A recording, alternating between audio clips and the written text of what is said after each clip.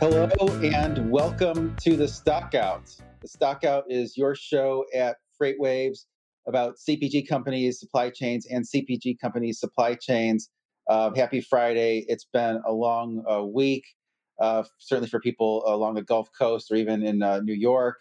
And, it's been a busy week here at FreightWaves between the wall-to-wall coverage of Hurricane Ida earlier in the week to the ongoing drama between the Kansas City Southern Railroad and Canadian National with the Surface Transportation Board, at least rejecting that initial shareholder voting trust. And I guess the latest news there is Kansas City Southern is going to put off voting on until later in the month. So it's been busy and all the way until the very end of the week with transportation news. And adding to that was a lot of the content that we put out at FreightWaves on the Intermodal Summit on Wednesday. If anyone is interested in intermodal, would strongly encourage you to go to tv.freightwaves.com and check out the many good sessions from the Intermodal Summit that we hosted on Wednesday. I did one speaking with the Chief Marketing Officer of Norfolk Southern, Alan Shaw. We also had a session with Union Pacific. We had a session with DCLI. We had perspectives from shipper groups, carrier groups, from intermediaries, from just a lot of different perspectives that really got to the heart of what's happening in intermodal.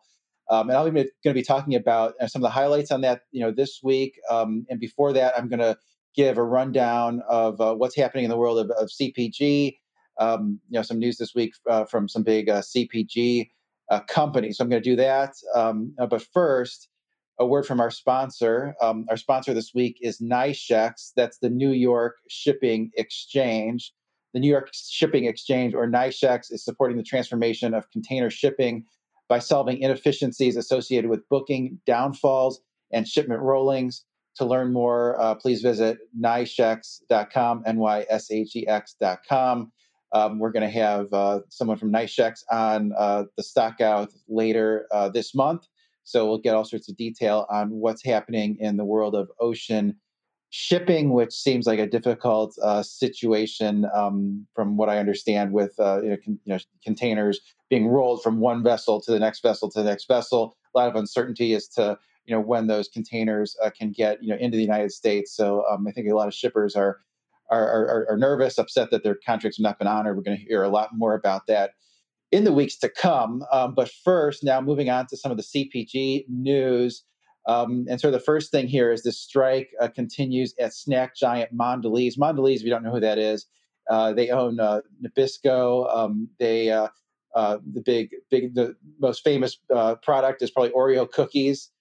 So Oreo cookies, Ritz crackers, premium saltines, Triscuits are some of the things that they make. So there's been a strike that initially started August 10th in Portland, Oregon, and has spread to other bakeries in Colorado, Illinois, Georgia, Virginia. So 3 out of 4 major bakeries now have had some work stoppage. And kind of an interesting story because you do wonder if this would be taking place if it wasn't such a tight labor market, or if now is the time when the unions feel sort of emboldened with sort of a shortage of hourly workers. And it was interesting too with the CPG industry. There was such tremendous demand during the pandemic. A lot of these workers had to work 16, 20-hour shifts. They received a lot of overtime pay in that period of time. And these workers have been working without a contract since May. And part of the term that's a sticking point is the company wants a change in the definition of either what overtime is or what constitutes overtime. For instance, weekend work will not automatically be counted as overtime according to the company unless the person had worked Monday through Friday, which on surface seems fair. Of course, unions don't like that. And one union rep said that some workers stand to lose as much as $40,000 a year in overtime pay, which seems like a tremendous amount of overtime for hourly worker that's putting cookies together, or whatever they're doing exactly in the bakery. But it seems like a pretty significant change, and so they're sort of at a standoff. And what's interesting too is some of the grocers are ordering some of these products ahead of time. They say, well, the Mondelez brands Oreo cookies, Ritz crackers do tend to sell better than some of the competitors. Like a competitor would be Keebler, which is owned by Kellogg's. So some grocers are ordering ahead of time. Others are maybe taking their chances, but it does seem like it's possible that you could get in a shortage or stock out of some of those cookies if this goes on much longer. So get your Oreos if you're a fan of Oreos, and heard from other CPG companies this week that they're really concerned about the labor situation. I mean, I think that the labor situation has sort of gone from bad to worse, and you are seeing some companies get more aggressive this week. You probably did see that Walmart increased its wages by $1 an hour for I guess the whole company that's on hourly pay. And then they also said they're hiring, I think it was 20,000 supply chain workers at $20 an hour, which some of the other CPG companies that are competing for the same labor force, spoke with one of them this week that said, oh, these are exactly the same people that we're trying to hire. So that was not helpful to them, at least, that Walmart is getting more aggressive, hiring more people to support their supply chain. So be interesting to see what happens with Mondelez and that strike. I'll keep you updated on the stock out. Topic number 2 here, also related to labor. Unions agree to Tyson Foods COVID-19 vaccine mandate. So I think this is interesting. Tyson mandated that all of their employees in the U.S. have to be vaccinated, and that's a lot of workers. It's 120,000 workers approximately in the U.S. And before that mandate, only about 47% of them were vaccinated, so the salaried employees have to be vaccinated basically by middle of September, and pretty shortly here. I think it might even be deadline might even be passed now. The hourly workers, I think it's by mid-October, so that's coming up pretty quickly as well. And they said since those requirements, about 30,000 workers that had not been vaccinated went out and got vaccinated. So they basically went from 47% vaccinated at Tyson to 3/4 vaccinated at Tyson. So big improvement there. But it still leaves about 30,000 employees who are not vaccinated at Tyson who may become ineligible to work. And this comes at a time when Tyson says that they have about 10% of their positions are unfilled. They have had trouble getting people to show up to work. They say they take about 6 days to get about 5 days of work done just because they don't have the people. I did listen to their latest earnings call, and it was almost comical because management again and again said, we're going to be the most desirable place to work, most desirable place to work. They repeated that phrase, again and again. It was almost like, okay, we should take a drink every time they say Tyson's going to be a desirable place to work. It was kind of funny, but it just sort of underscores their major problem right now and why they have had disappointing throughput with chicken. Have not been able to produce as much chicken as they want. They've taken things like projects to increase the hatching numbers, but really it's sort of a labor situation, and some of their plants are in pretty remote areas. So it's not like they have a tremendous amount of sort of people locally to pull from, doing things like helping employees with transportation. If, say, they're in a household with one vehicle and they don't always have that employee doesn't always have access to it all days of the week, they're trying to help them with with that, or even doing things like experimenting on one site with on-site daycare. If someone has a kid that they need to take care of, they don't want that to stop them from working. So Tyson started pulling out all the stops. I've also heard similar things this week from other CPG companies. The Campbell Soup CEO said the shortage in labor is the worst he has ever seen in his career. And now Kraft Heinz is rolling out a similar vaccine mandate, similar to one that I just described with Tyson. And it'll be interesting, I think, to see how these vaccine mandates, end up playing out, because, on the one hand, they could really exacerbate the labor situation if, let's say, those remaining 30,000 people at Tyson just, put a line in the sand and they say, I'm not going to get vaccinated under any circumstance. Well, now, instead of being short 12,000 people, Tyson's going to be short 42,000 people. roughly, and maybe they can't, get out as much, meat as is the case. On the other hand, that could make employees feel safer if they know that all of their colleagues are vaccinated. I mean, things like food processing, you do tend to have people in very close quarters. Early in the pandemic, the meat industry was hit particularly hard with COVID outbreaks, and you can certainly see why management at Tyson is trying to avoid that again with the Delta variant being more widespread. I'm sure if I was in that position, I would probably issue the same mandate. But you also think you do have a lot of nervous CPG companies right now to just hoping that people decide to show up. But at least the unions seem to be on board with management's decision to mandate vaccines. So I think that's an interesting story in CPG world. I'll keep you updated on that. Topic number 3 here is refrigerated rates keep rising. I mean, really, the dry van spot rates keep rising too. But refrigerated rates got a Sonar chart that shows that there it is, that the reefer rates now $4.27 per mile. And yes, a lot of that was due in the last week to Hurricane Ida. Before the last week, it was about 411. So pretty significant increase just in the past week as things have tightened up.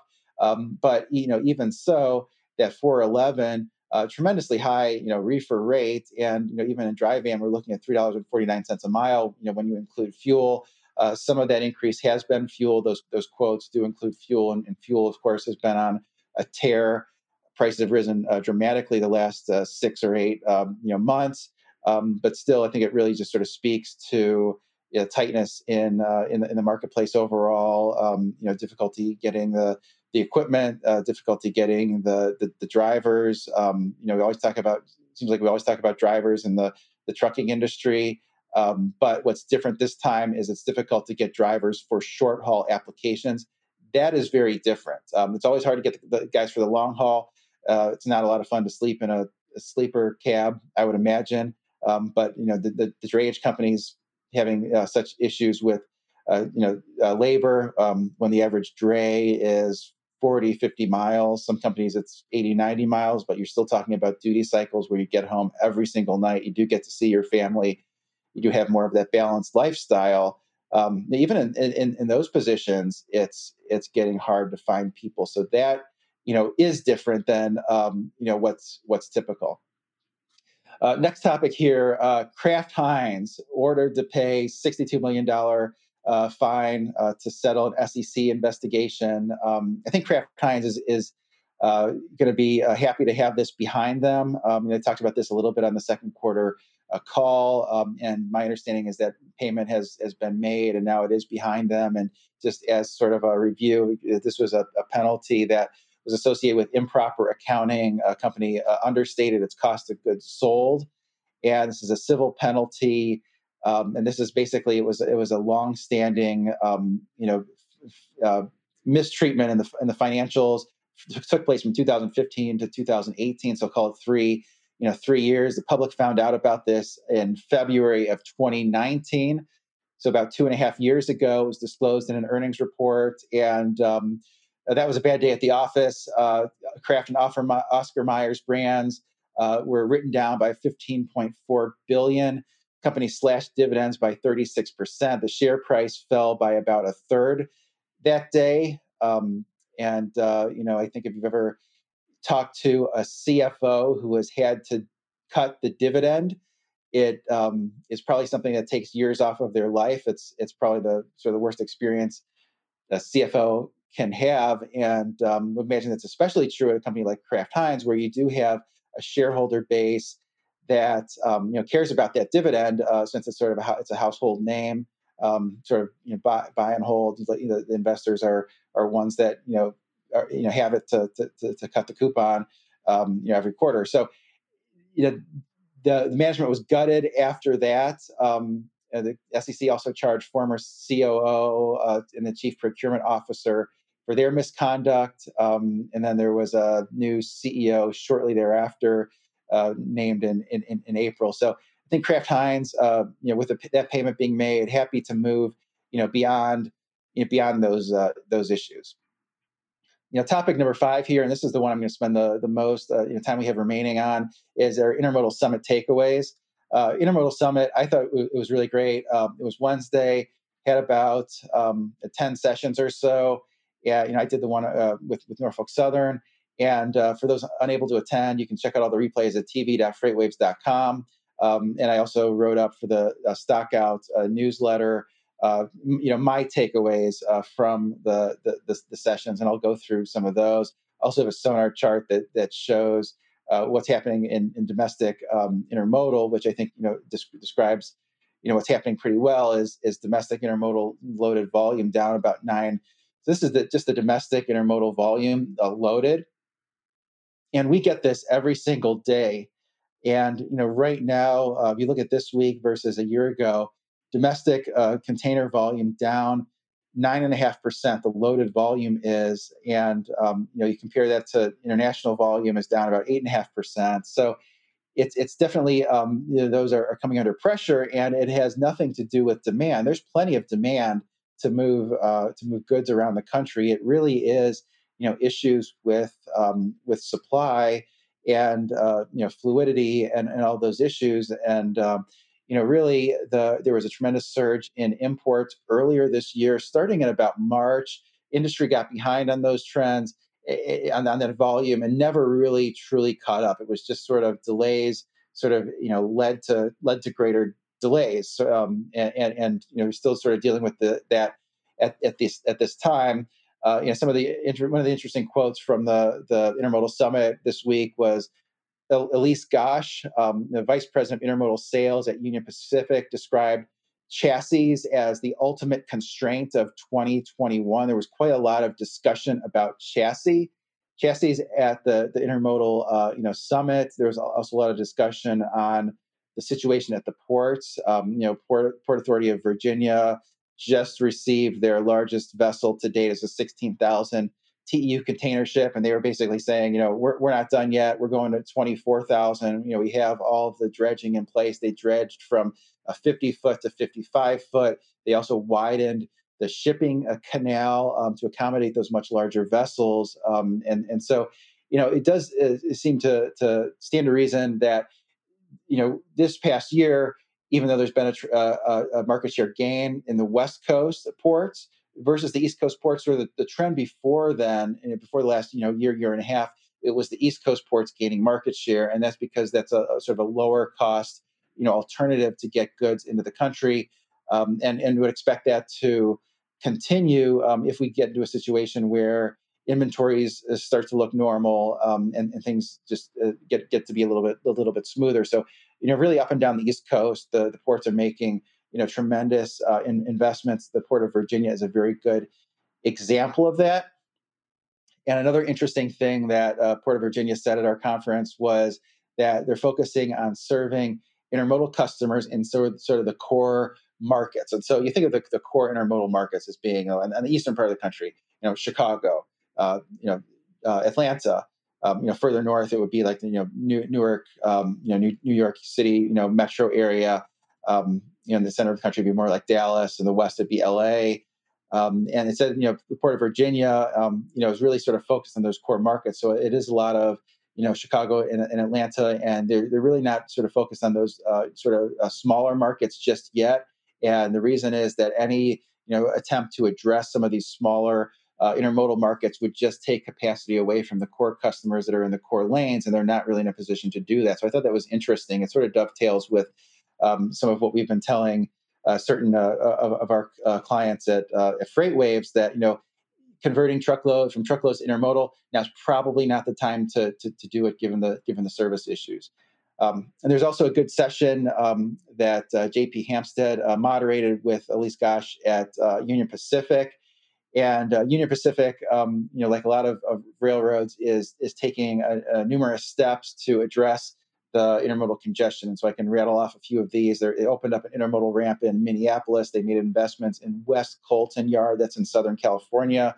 They're making temporary use of some facilities in Chicago, which is a departure from what they've done recently in Chicago, which is actually going from 6 terminals to 3 terminals. But They're trying to increase the capacity there. They're also doing more with Loop Logistics, which is their intermodal subsidiary. That's a company that we run into here at FreightWaves. Loop sources its own drayage capacity, so they're working closer with Loop Logistics. With on their drayage capacity, a big issue in the rail industry lately has been throughput at the terminals. I talked to Norfolk Southern about that. If you want to listen to the discussion there, but basically, because there's a lack of drayage capacity, the containers are piling up at the terminals, and that's created a big choke point. You do need to have the drayage take the containers out of the terminals in order to bring in more containers. So that's been a big issue. And then there was a lot of discussion from a number of different companies at our Intermodal Summit about chassis availability, and this is constrained by a few things. If you want to know the gritty details about why there's a chassis shortage, John Kingston interviewed an attorney who was involved in the case, the anti-dumping case. He goes into it sort of in great detail, but basically there was an anti-dumping case that the U.S. manufacturers won against the Chinese manufacturers for basically dumping or having government subsidized production that were having prices at such a low level that put the U.S. Producers out of business. And after that case went in favor of the U.S. manufacturers, they really weren't producing any chassis. So it takes a period of time for them to ramp up that manufacturing capacity. So that's part of the reason why there's just hasn't been a lot of new chassis capacity introduced into the marketplace. The Chinese producers have stopped producing. The U.S. producers are in the process of ramping up, but not fully there. That takes some time, and then add to that, Norfolk Southern had to repair a lot of its chassis because there was a manufacturing defect, not their fault, but they still had to find the contractors to repair. It still takes time. They're almost through that process now, but that's really not the only issue. And then in addition to the manufacturing capacity, you have the issue similar to what I was just describing with the containers, where the chassis aren't moving quick enough, and so you have this decline in productivity with the chassis, which basically makes it as if there were fewer chassis if they're not being turned. So lots of issues with intermodal equipment, being turned. And I'll leave you today with some other stats that came out of the Intermodal Summit that I wrote down that I thought were interesting. So one speaker said the drayage capacity has been an issue throughout the country, not just the West Coast. Another one said that a typical wait time for a vessel at anchor is 7 to 8 days. Of course, our writers of FreightWaves have been talked in great detail about the number of containers, ships that have been off the coast of LA. It's been sort of 40 plus containers at anchor waiting for a berth, but they're sitting there for 7 to 8 days. So after this 2-week journey from China, which there's probably congestion in China, they're sitting in the San Pedro Bay for 7 to 8 days. So even more delays. Another speaker said in some locations, containers have been sitting at either ports or terminals for another 30 to 60 days. So, really severe, delays there. And then this was probably the most, shocking thing is one speaker said that the rail ramp congestion has been so bad that sometimes the drayage drivers are struggling to locate the assigned containers. So they're going into the terminal when you can't find a drayman, get a drayman to go in the terminal. He's having a hard time finding the container he needs to take out of the terminal. So that's been an issue. There's been so much congestion at the terminals and so many containers piled where they shouldn't be, which has made it difficult to get the appropriate containers out of the terminals. And then some retail shippers, someone else said some retail shippers have been seeing delivery schedules slip 6 to 8 weeks or longer. So 6 to 8 weeks can be the difference between, easily the difference between, making the back to school shopping season or not, or having products on shelves in time for Christmas or not.